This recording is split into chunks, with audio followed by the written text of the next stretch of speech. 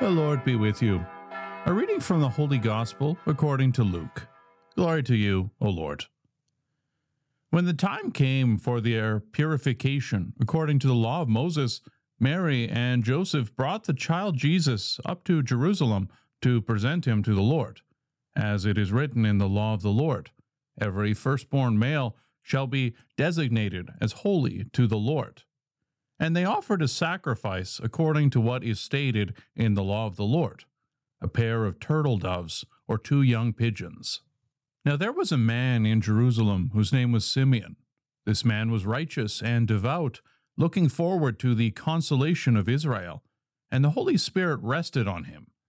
It had been revealed to him by the Holy Spirit that he would not see death before he had seen the Christ of the Lord.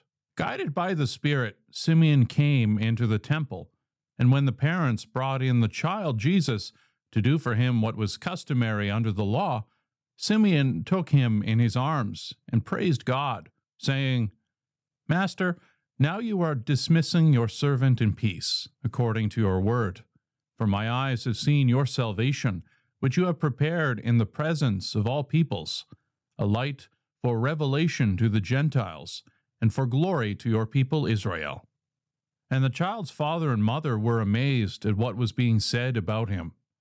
Then Simeon blessed them and said to his mother Mary, "This child is destined for the falling and the rising of many in Israel, and to be a sign that will be opposed, so that the inner thoughts of many will be revealed, and a sword will pierce your own soul too." There was also a prophet, Anna, the daughter of Phanuel of the tribe of Asher. She was of a great age, having lived with her husband 7 years after her marriage, then as a widow to the age of 84. She never left the temple, but worshipped there with fasting and prayer night and day. At that moment she came and began to praise God and to speak about the child to all who were looking for the redemption of Jerusalem. When Mary and Joseph had finished everything required by the law of the Lord, they returned to Galilee, to their own town of Nazareth.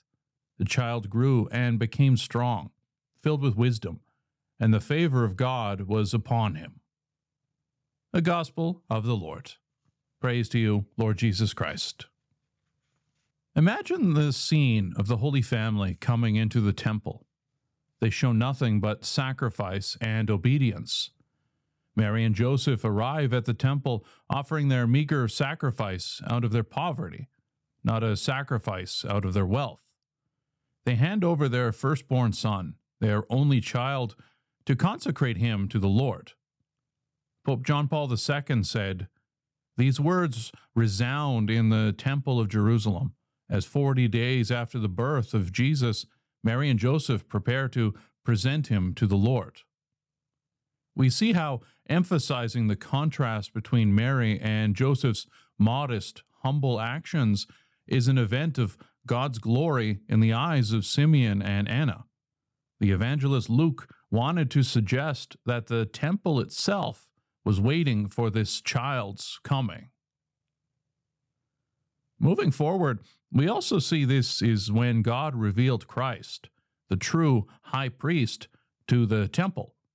It is the moment of Israel's first encounter with Christ. Simeon and Anna represent Israel, elderly, faithful Jews who had waited their whole lives to see this tiny child who had suddenly been brought before them in the temple. Israel had been waiting in expectant joy for the advent of Christ for hundreds of years. As Isaiah prophesied, the child Emmanuel is also Israel's righteous king. As our first reading today promises, "And suddenly there will come to the temple the Lord whom you seek, and the messenger of the covenant whom you desire. Yes, he is coming, says the Lord of hosts." Finally, we can say much about Anna and Simeon, but today's focus will be on Simeon. God promised the righteous, devout Simeon the gift of sight, to see the Lord with his own eyes. This is the beautiful vision that, God willing, we all will experience when we see God face to face in heaven. Simeon wanted to see the light that would shine on all nations with his own eyes. He longed for God to come, bringing his mercy, justice, and truth to their broken world. And just like Job, he longed to see Christ incarnate on the earth. For I know that my Redeemer lives, and that at the last he will stand upon the earth, and my eyes shall behold, and not another. Simeon received the blessing of holding his God in his arms. He also encountered Mary, offering her a type of second annunciation. Through God's gift, he announced Jesus' true mission of the cross and how Mary would have her share in the suffering of that cross. We, Jesus' disciples, will also share in his redemptive suffering in our lives.